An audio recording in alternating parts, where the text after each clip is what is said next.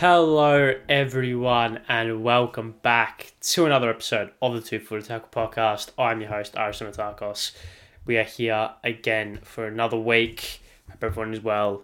I hope everyone's well. I hope the week's treated everyone nicely. It's been a pretty, I wouldn't say big, but like I said this last week, well and truly into the footballing season, and then there's an international break coming up, which is unfortunate. So I don't know what we'll probably just do another normal episode next week. Just probably touching on some international stuff and touching on some other relevant and important things. But I hope everyone's well. I hope the week has treated everyone nicely.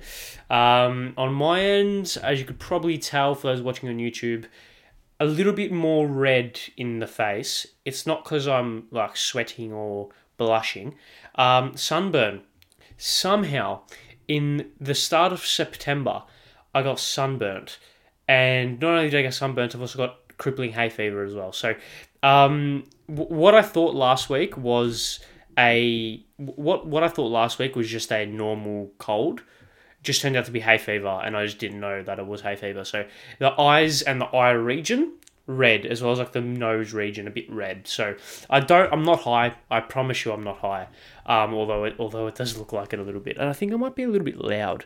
I don't know. Am I just yelling a bit too much, or is this normal volume? Okay, I just adjusted it a little bit. I think I'm at a good level now. Maybe we'll just bump it up a little bit more. Yeah, we'll bump it up by one. There you go. Yeah. So I promise you, I'm not high. I'm just, yeah. That's all. I'm just hay fever and sickness and sunburnt, I should say. But yes, I'm not sick. I've recovered from whatever happened last week. But I hope everyone's well. I hope the week is treated everyone nicely, as always. Before we get into things, make sure you subscribe to the Two Foot Tackle Podcast on YouTube and and follow it on all the socials. Make sure you like the podcast as well. Notification bell so you don't miss out on any clips or anything like that.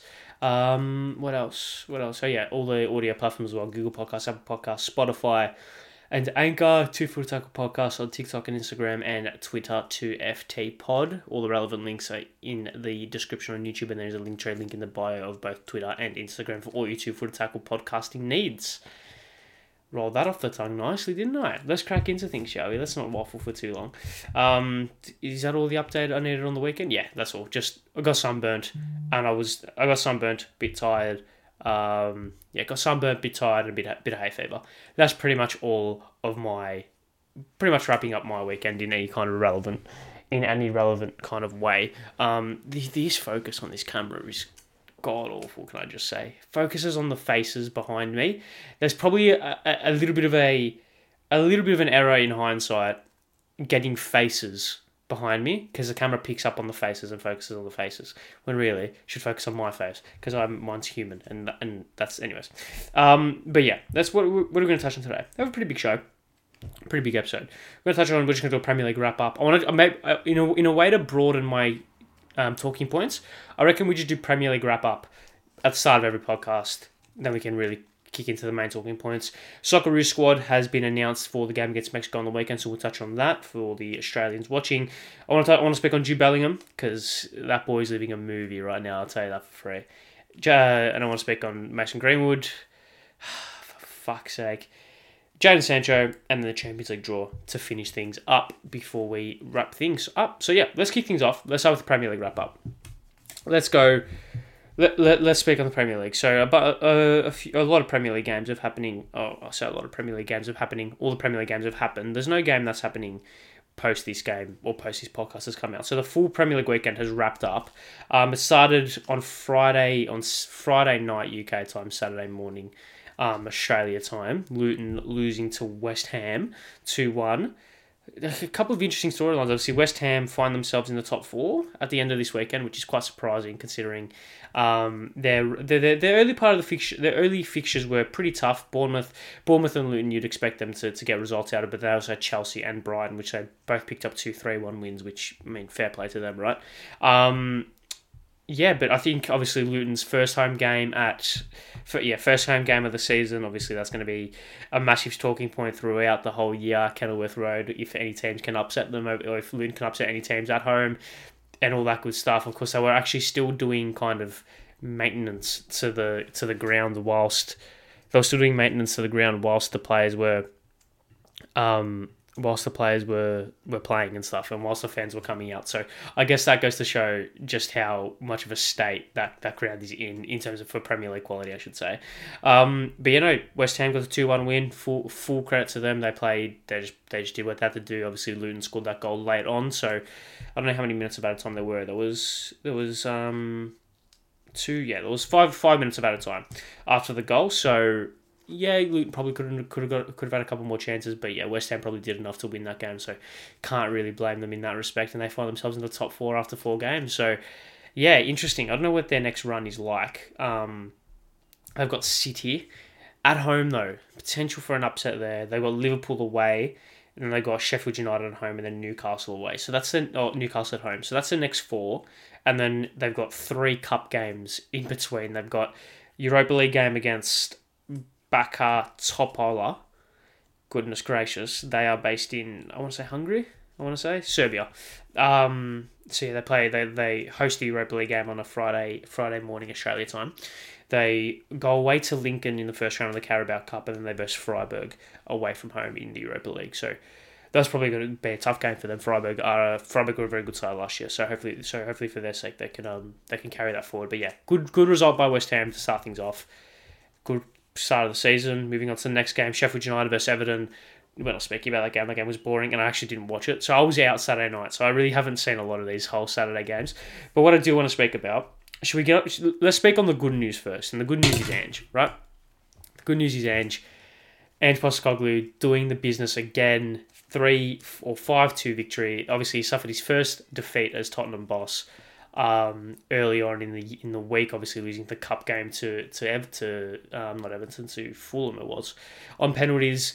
I saw a lot of Tottenham supporters blaming Ange for that result. I think it's one of those things where he experimented with the team. It was a cup game. It's his first cup game, so he obviously is going to be weird. It's going to be different to how he's used to managing cup games, especially in England, where the cups are taken a little bit differently to how they are in other leagues. So yeah, it's pretty interesting to see the reaction post that game. A lot of people blaming Ange for substitutions and squad lineups and the way he approached the game. So it was going to be interesting to see how they responded, and they responded really well.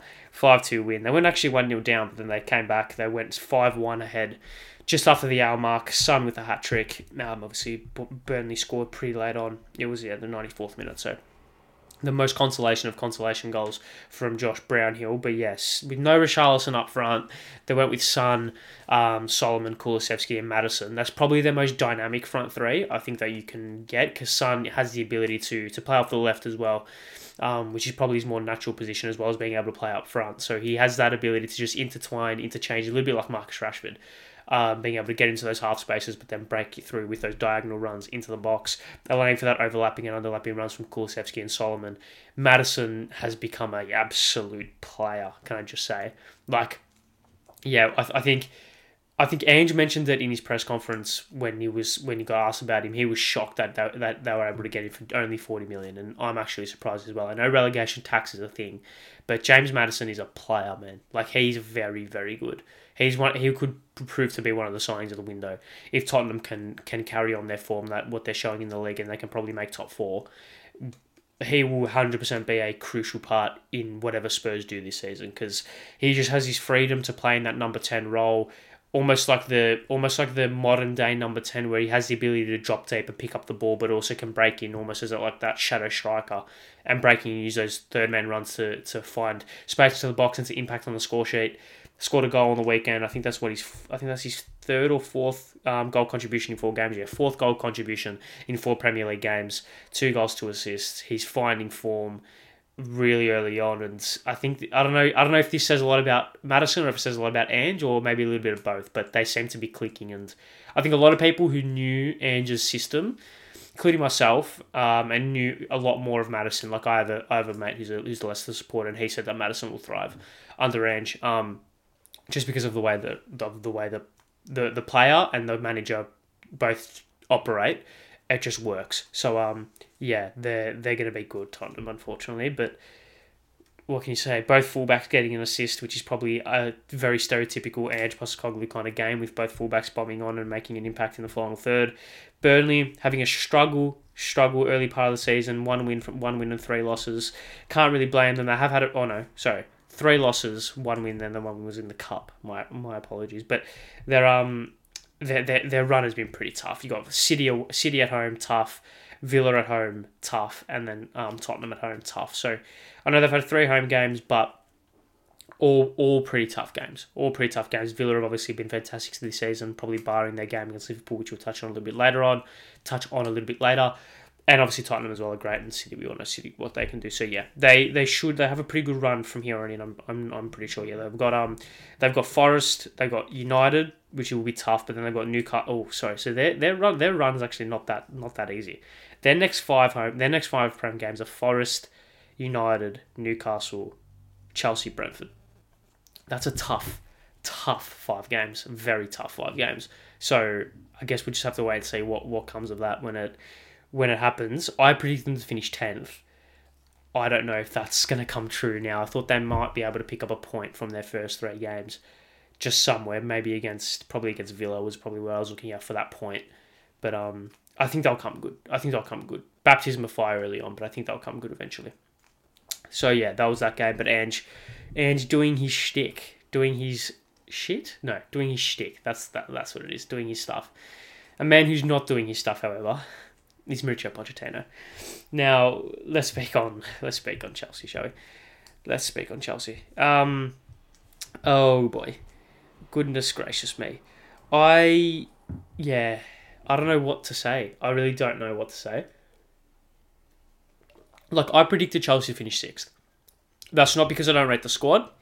It's not because I don't rate the manager. It's just because I think it's going to take time to gel. And you would look at this opening month of the season and be like, yep, this is what it means. This is a team that has taken time to gel. But you don't lose 1-0 at home to Forest. You can't lose 1-0 at home to Forest. It was, like I said, I was out Saturday night, so I watched the second half when I got home. It just was just poor, really poor. Obviously, the defensive structure to let Anthony Elanga throw and goal there is just abysmal. It's awful. And we just couldn't score. Nicholas Jackson, golden chance. How he doesn't score that is beyond me. Jesus, he has to score that. And he's been good. He's been really good for us, I think, in the opening part of the season. We haven't had a striker like him since Diego Costa. The ability for someone who's physically capable. He's like a mixture between... He's a mix between Drogba and Diego Costa, I think. Maybe a little bit quicker and a little bit more... I wouldn't say technical, but a little bit more languid than either of those 2 players. Obviously, Drogba and Costa were far more... were brutes of number 9s, right? And they've been our best 2 number 9s in the Premier League era, realistically, since we started winning in 2005. We've only had 2 good strikers. We've had Torres, he's been okay. He was average. Morata was good for about 4 months. Higuain, shit. Havertz, not great. Werner, not great. Crespo, okay. Crespo was okay. Shevchenko, terrible. These type of players. Anyways, I digress. But Jackson is showing something. He's showing something. Maybe a little bit like Tammy Abraham. I think he's a mixture between Tammy's physical attributes, quite tall, a little bit lanky, but he has the technical ability and the ability to run past players, to take on a man, and to use his good dribbling ability and his good agility to get past players. So yeah, hopefully he can really hit the ground running. He scored his first Premier League goal the other week, so he's off the mark in that respect. Scored against Luton, scored the 3rd goal against Luton. So he's on the mark, which is much needed. Obviously, it's one of those things where you need to get off the mark early, just so you're not where's that goal coming from? A bit like Timo Werner, just where's that goal coming from? But no, he was good. He was good. Poor miss though. Poor miss. Apart from that, he was pretty good. Sterling, I thought, was okay. Cole Palmer coming in was good. I thought, driving forward and taking on players and really being a spark. But apart from that, just poor. Caicedo was okay. I thought Enzo Fernandez was great as usual. I think that's not really a surprise. I think our back three were pretty good. Back four even were pretty good for the most part, barring obviously the goal. I think they held up quite well. What else? My lacklustre on the right hand side was pretty good, but yeah, it's just like, like we have so many attacking players. Like we've got Palmer, Sterling. Like who started the game? Sterling, Jackson, and Chilwell were basically our three attackers because of the way we moved to a 4, and then Gusto was our 4 attackers essentially, with that flat three of Gallagher, Caicedo and Enzo. And then off the bench, you got Palmer, Modric, Mudryk.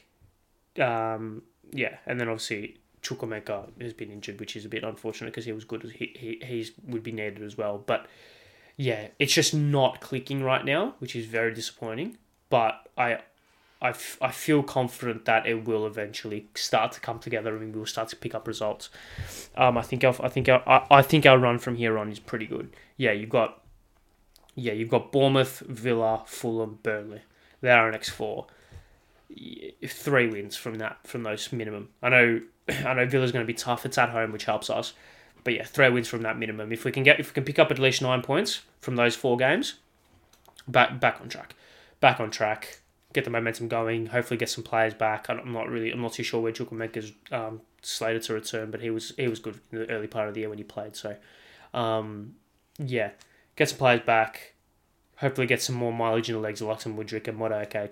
Try to get them into the games a little bit more. Try to start them, and hopefully we can kick on. But he was poor, very poor, and very annoying. There's that. Moving on to a team that didn't play poorly and got the job done, and that's City. Can we speak on Erling Haaland just briefly? Can we speak on Erling Haaland just briefly? Because that man is a joke. Pardon me. Erling Haaland is an actual joke. A joke of a footballer. It is something like 50... I can't believe I'm about to say this. He's an absolute joke of a footballer. Like an absolute joke of a footballer. 50 Premier League goals in 39 Premier League games. Like that is like just cracked. Like cracked. He's up there already with one of the best Premier League strikers ever. Like I don't care. He's so like the way he took that 3rd goal on the weekend, where it just comes across the box, first time left foot, bottom corner at 1,000,000 miles an hour, just like it's nothing. Like one of the most ruthless finishes the game has ever seen. If City sign him onto a long-term deal, he could 100% be the best striker the league has ever seen. Arguably the best player the league has ever seen. He, maybe Ballon d'Or is a little bit too far, just because he didn't really do anything on the international stage, but then again, he did win the treble. So, if he keeps up this goal-scoring form, could he win the Ballon d'Or? Like, genuinely, could he win the Ballon d'Or? I wouldn't be surprised. Genuinely wouldn't be surprised. Maybe there's other players ahead of him, but he's definitely going to be in the conversation. Definitely will be in the conversation. He's so good.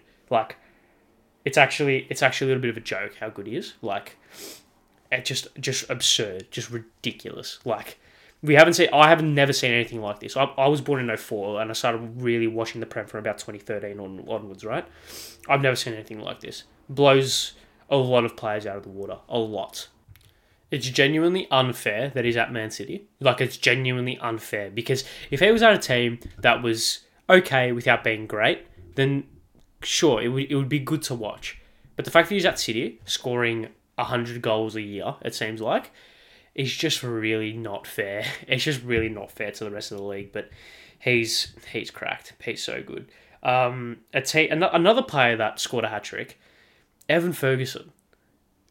Once again, where and how has this guy just spawned in Brighton's team? I know it's not like that because like Evan Ferguson's been on the radar for a lot of people for a while. He's shown that he's a talent, right, especially at youth level. But he's just come onto the scene in the last couple of months and it's just he has the potential to blow the league wide open. Hat-trick on the weekend, 4 Premier League goals in his first 4 games of the season. And yeah, just like exceptional. Scored 6 goals last season from 10 starts and 16 appearances. So he's not a mug and he's not someone who that just spawned from nowhere. He's come through He's not come through their academy, but he got there quite young. Got there in the off season of 2021, so he's been there a couple of years and has been a player that has shown a lot, especially at youth level. Yeah, just really, really exciting times for Brighton because they finally got a striker that can finish. Like, Brighton could be... Like, this is the thing with Brighton, right? This is the thing with Brighton. Brighton have always been a team... Brighton have always been a team that if they got that striker that could finish, it's game over. Like, they had Molpai couldn't finish, Welbeck couldn't finish, Undav couldn't finish, and they just needed that final piece of the puzzle, a player who can just put the ball in the back of the net, and they were going to be deadly. And now they've got one, and not only have they got one, they've got one that I reckon will be there for quite a while. He is a baller. Ferguson is a baller. I really hope he stays with Ireland, just on a side note, because I really don't want him to go to England, because I really hope he stays Irish and represents Ireland. He's represented them at youth level quite a few times. So I don't think there's going to be any change of allegiance there, but he is a talent. Like, he is so good, has so many attributes that makes him so dangerous in so many areas, and he fits Brighton's system perfectly. There's no need to change or mould or shift anything in the build-up play. You just put him at the top of that team, put him as that focal point, and he'll score you bags of goals. Genuinely, 20 goals this season, wouldn't be surprised.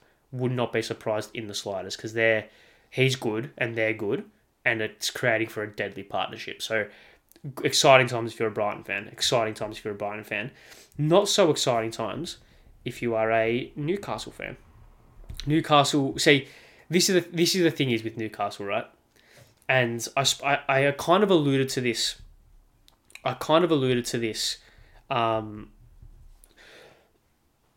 Apologies. I kind of alluded to this pre-season. Newcastle were always going to have a form slump.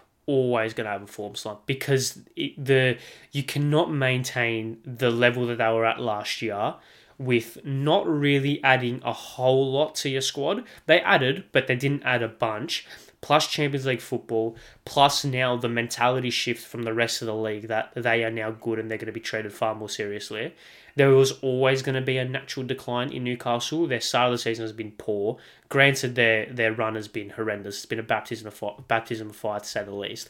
But I don't think it's a panic stations for Newcastle. How must get sacked, change the whole team.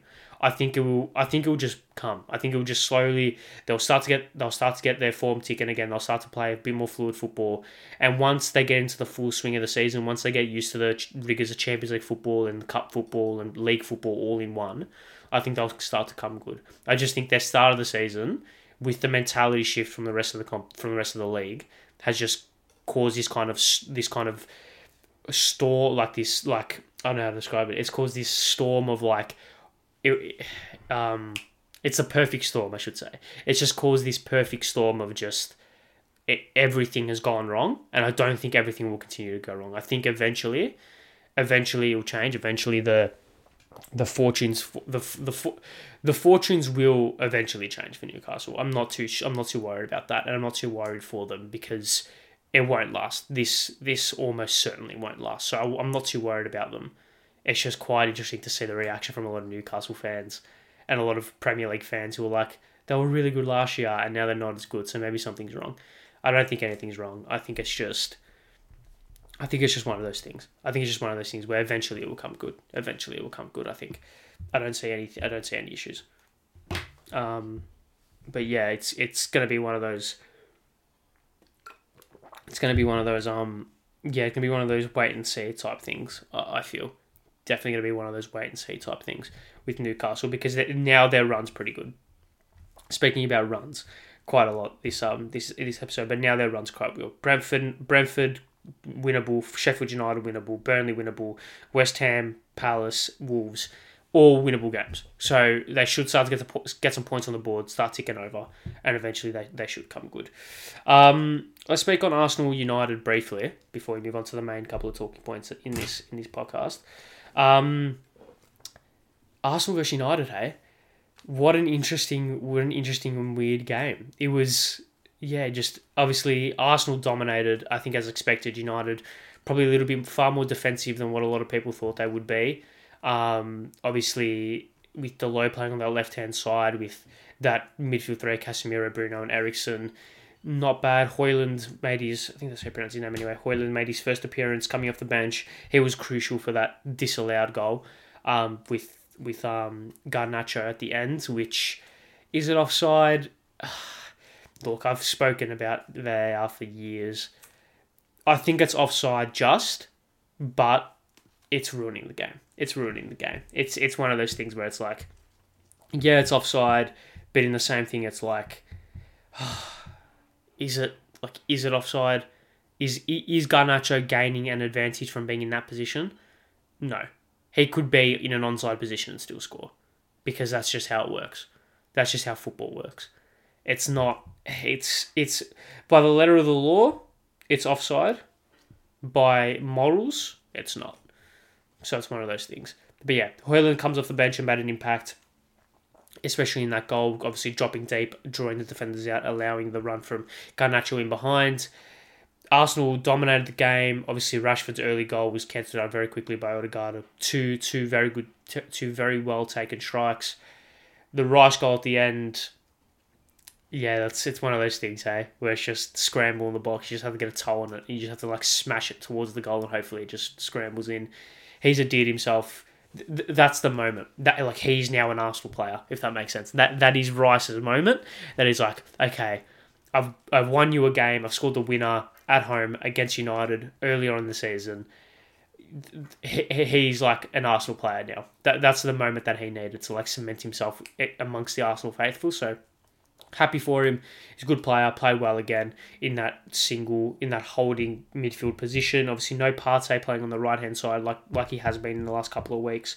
They did go with Ben White. Obviously, naturally the natural replacement for him, and they went back to a far more familiar back six or back five, I should say, with Rice playing the Partey role of last year. Havertz stinker again. I mentioned it last week. I'm not going to go on about it again, but they've fallen into the Kai Havertz trap. They have fallen into the Kai Havertz trap. And as a Chelsea supporter, I know about that trap. So, it's one of those things. I'm not going to say I told you. I'm not going to sit here and say I told you so, but I told you so. But apart from that, while Arsenal players played very well, I thought, from what I saw of the game in the rest I did before. Obviously, I didn't. It was at 1:30 in the morning. I didn't watch all of it. I watched the first half. A couple of penalty shouts as well. Happy to see both of those not given in my mind. I think my first reaction, maybe for the Havertz one, my first reaction was no. No, sorry, for that my first reaction to the Havertz one was maybe, but my reaction to the other one was no. And I'm happy that both of those not stood. Yeah, whatever. So United, poor, surprisingly poor. I thought they would have come out and be a little bit more, try catch it, try be a little bit more advanced, a little bit more progressive, but they really did sit back and try to play on the counter. They didn't really get Rashford into the game that much except for the goal, and that goal came from a misplaced pass from Kai Havertz, I'm pretty sure it was, or like a dodgy pass from one of Arsenal's midfielders. So, it wasn't like Rashford tore the game apart. It was getting in behind and was really troubling that Arsenal defence. I don't really think, we started Martial up front. He's very hit and miss. For me, I went with Anthony on the other side, I'm pretty sure it was. Yeah, Anthony on the other side was average, and it's been, like, the team is a little bit carried by Bruno and Rashford, I think. It's just one of those things where it's like, what's going on? Like, it's just them two, and there's nothing else, which is quite concerning. Once Haaland starts to get more involved, and once Haaland starts to start more games, I think he's going to be very good for them. I mean, he showed in that goal, or in that disallowed goal, his ability to drop deep, his game awareness to drop deep, drag the defenders out and get those balls in behind, or allow the space in behind to get the balls to the cutters. Will be very interesting, especially Rashford. I feel like Rashford's going to benefit a lot from Haaland's existence, because he can both drop deep, he can push up, so he can he can use his pace and use his ability to push the defenders up to create space in that half space for Rashford to cut in, but then he can also push the defenders forward and create space over the top. So he's a very dynamic and very fluid striker that will allow Rashford a lot of space in a couple of areas where he's very dangerous, and as well naturally defenders being drawn to Haaland will allow space for Anthony on that right hand side, and Bruno is a very good dictator, especially from that like middle third and more like advanced positions. Get those balls in behind, get those balls into the half space. So I think once Haaland starts to play a little bit more, he can really be the key to unlocking United in an offensive way, because they were very poor in the attacking third, I thought. Defensively they were quite solid. They didn't really concede too many clean cut chances. Obviously the goal from Odegaard was well taken. That's probably one of the few times where they were genuinely carved up throughout the game. I'm not going to count the last goal because it's just a scramble. It's like a last ditch effort and you just get caught on the counter. Good pass from Vieira to Jesus, who took the goal quite well. Obviously, the Rice winner just came from a corner, so you can't really take a lot from that. But I thought, weird game from United, good game from Arsenal. They needed that just to get back on track after a couple of disappointing performances. Disappointing performance to start the season, and obviously disappointing result against Fulham. So they're back on track with a good win. Hopefully, they could kick off from here, I think, for their sake. But that is all for the Premier League kind of...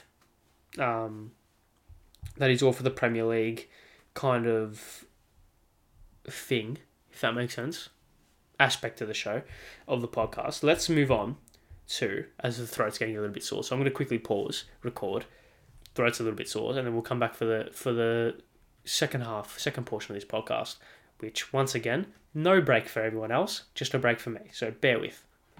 All right, let's speak on the Socceroos squad. So, like I said, international break coming up over the weekend, over the coming weekend, and Australia will travel to, I think we're going to America to versus Mexico. Oh well, it's one of those things. I guess it's actually not a bad warm up. Very, very early warm up for the World Cup, but a warm up for the World Cup nonetheless. It's AT&T Stadium in Dallas, so hopefully there's a big crowd there, get the boys some exposure. But the squad was announced. Obviously, Graham Arnold was picked his 26-man or 23-man.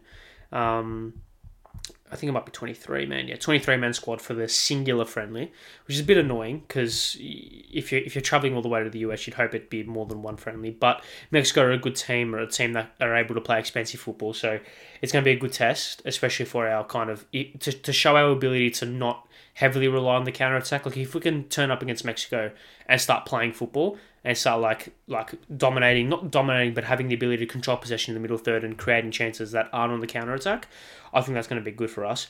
But our next two currently scheduled games against Mexico and England. So obviously that England game will be played in October.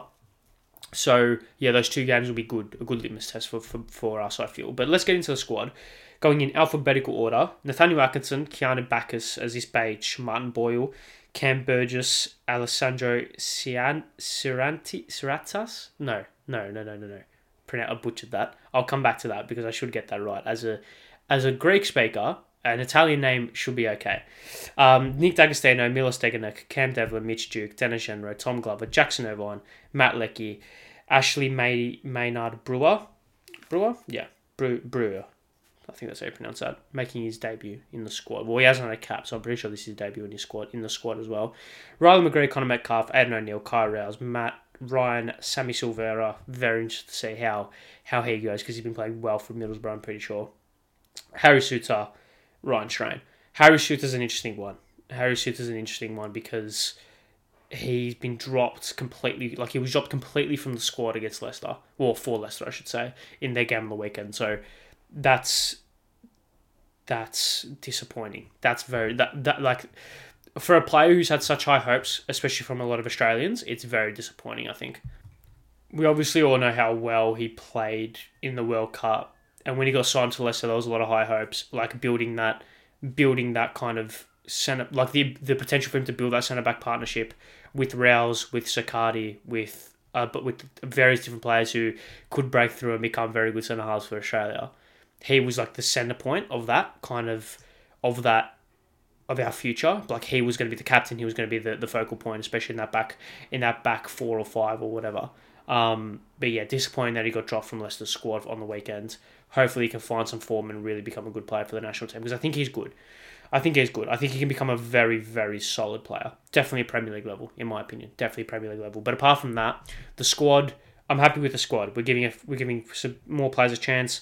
Giving more players a chance. Obviously there's no Hrustic in that team, so obviously I don't know if that's injury based or if that's form based or if that's just Arnie just mixing up the squad. But yeah, the likes of D'Agostino, Silvera. I'm happy Adam O'Neill made it. I'm happy with our midfield mix for the team, for the current players that we've got.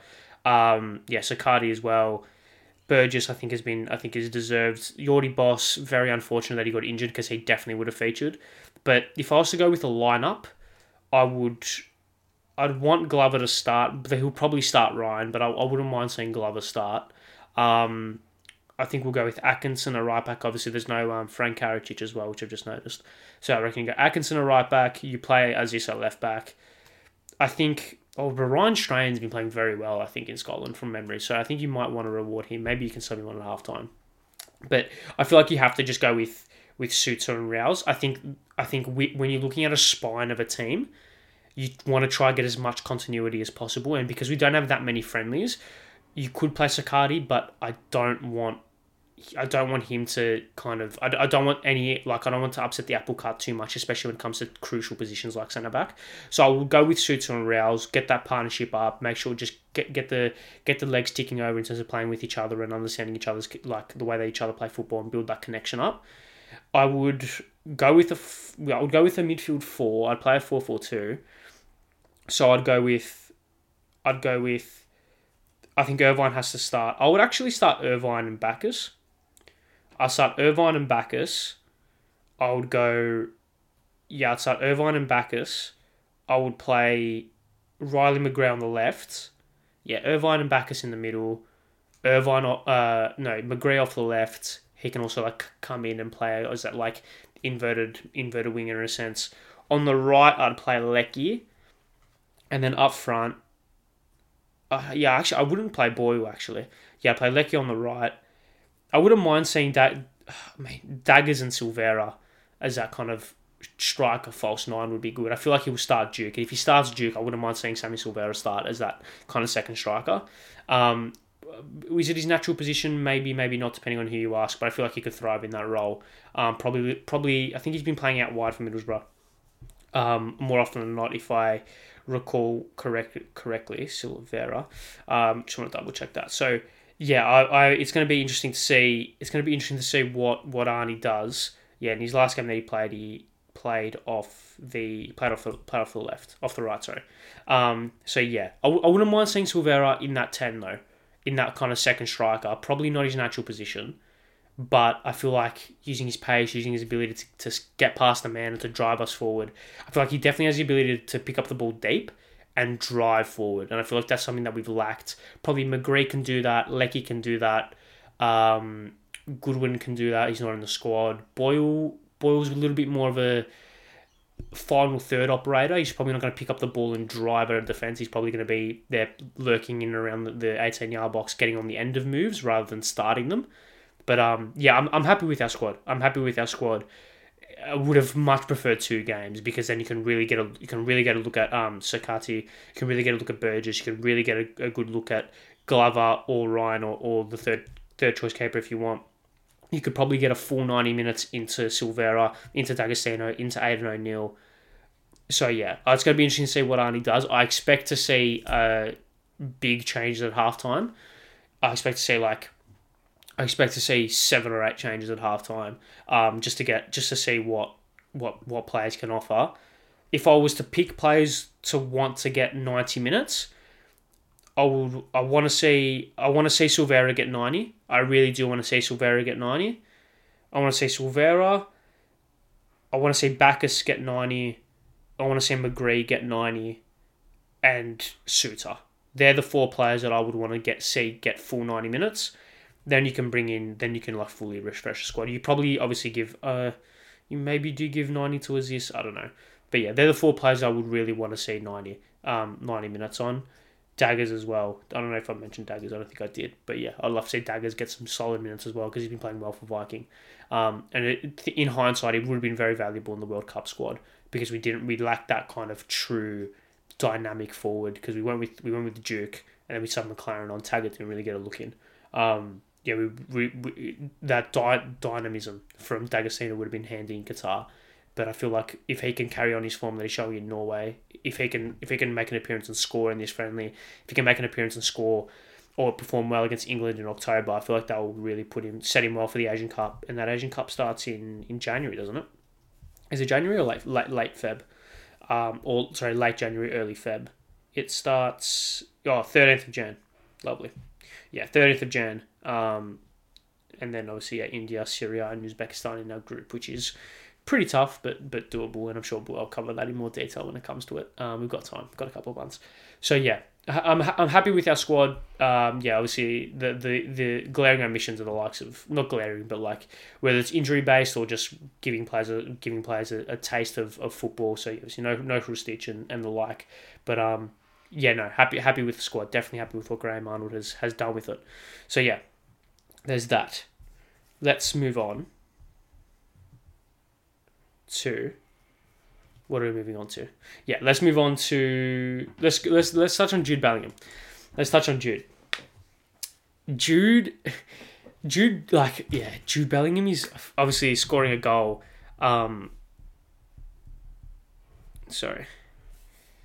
Jude Bellingham is literally living a movie.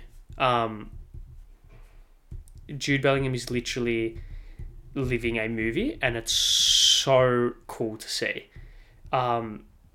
Sorry, just need to write down some notes for me for editing Ari. Jude Bellingham is literally living a movie, literally living a movie. Scored the winner in the 90th minute in the Bernabeu on the weekend. Like he's literally living goal. Like he's literally living Santiago Muniz's life. Like it's insane. Not only is he good, not only is he objectively a fucking baller, he's so good. He's literally living the dream, literally living a movie. And if his trajectory is maintained, he can so easily win the Ballon d'Or. I'm not saying it's going to be this year, but he is so capable of winning a Ballon d'Or. And I think the move to Real Madrid works. I think it works. I was skeptical. When the move was announced, but just seeing how well he looks and how good he looks just in that Real Madrid kit, it's something so small, but I just think it works. That works. The aesthetic of it all works, and I think by all accounts, the fans have warmed to him, which is major, especially for Real Madrid fans, right? It takes a lot for players to warm to Real Madrid fans. So I think it's going to be one of those things where if he can just carry on doing what he's doing, the fans are going to adore him. And once the fans adore you, that's a big step in becoming a Real Madrid legend. Obviously, he's the first English Real Madrid player since Steve McManaman, I think. He might have been, or him or Michael Owen. I can't remember who was before or who was after. But yeah, he's one of very few English Real Madrid players. And he's already, he's literally living a movie, man. He's literally living Santiago Muniz's dream, or his life even. Literally straight out of goal. It's so cool to see. That vision when he's grabbing the top, when he's grabbing the jumper and the fans are going mental in that 4K La Liga, kind of, in that camera. So cool. And, He's 20 years old. He's 20 years old. He's a kid from Birmingham doing this for Real Madrid. Insane. Absolutely insane. I just want to touch on that briefly. Let's finish things up.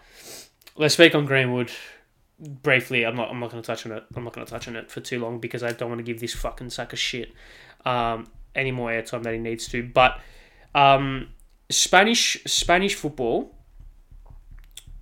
Spanish football has had the worst couple of days in the history of any footballing organisation ever.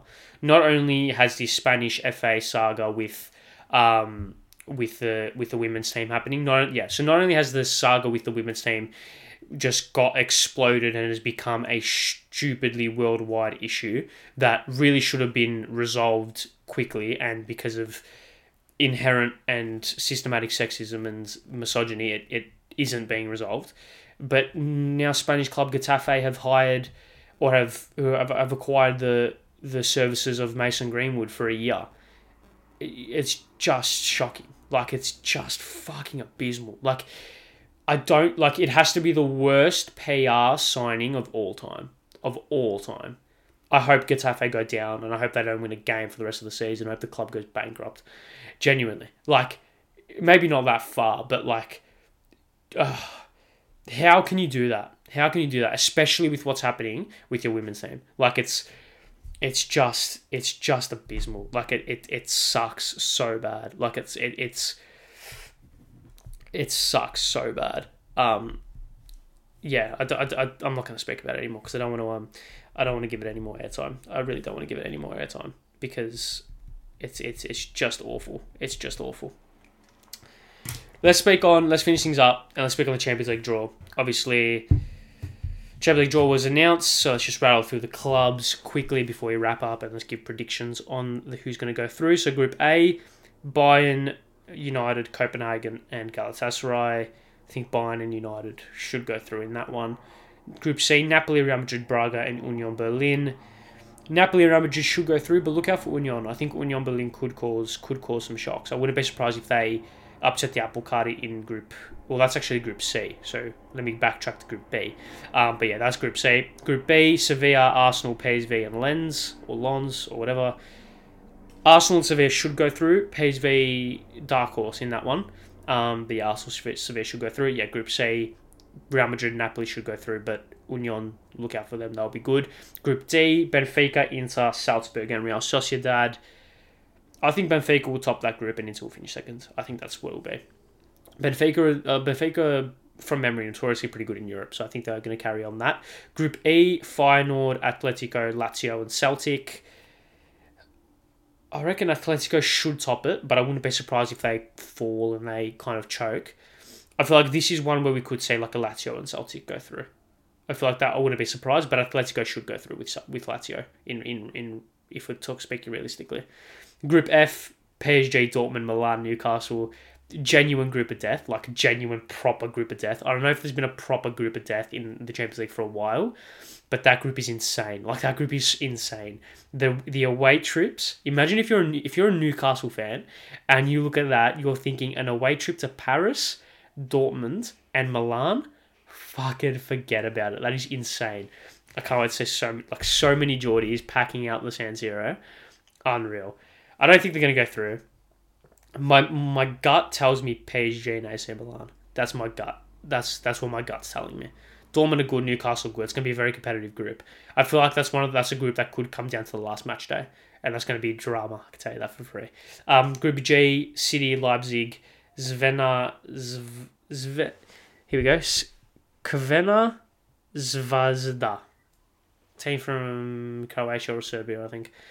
Forgive me for butchering that pronunciation. And young boys from Switzerland, City and Leipzig should go through quite comfortably. And then Group H, Barca, Porto, Shakhtar Donetsk and Antwerp from Belgium. I'm pretty sure Belgium, Antwerp are from. Barca and Porto should go through. Although Shakhtar, once again, notoriously they just always hang around in Europe and they can always just upset the apple cart. But yeah, let's rattle through. Group A, Bayern and United will go through. Group B, Sevilla and Arsenal. Group C, Napoli and Real Madrid. Group D, Benfica and Inter. Group E, I'm going to go Lazio, Atletico. Group F, PSG, AC Milan. Group G, City versus Leipzig, City and Leipzig. And Group H, Barcelona and Porto.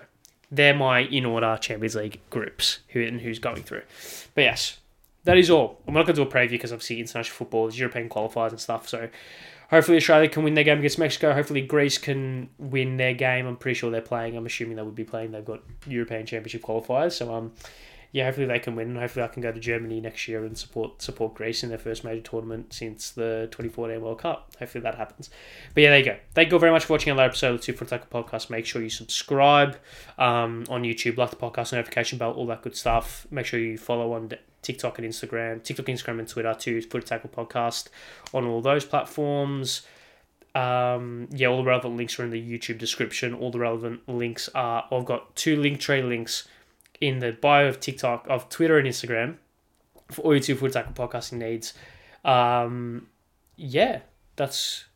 all, isn't it? I think that's all. Okay, so there you go.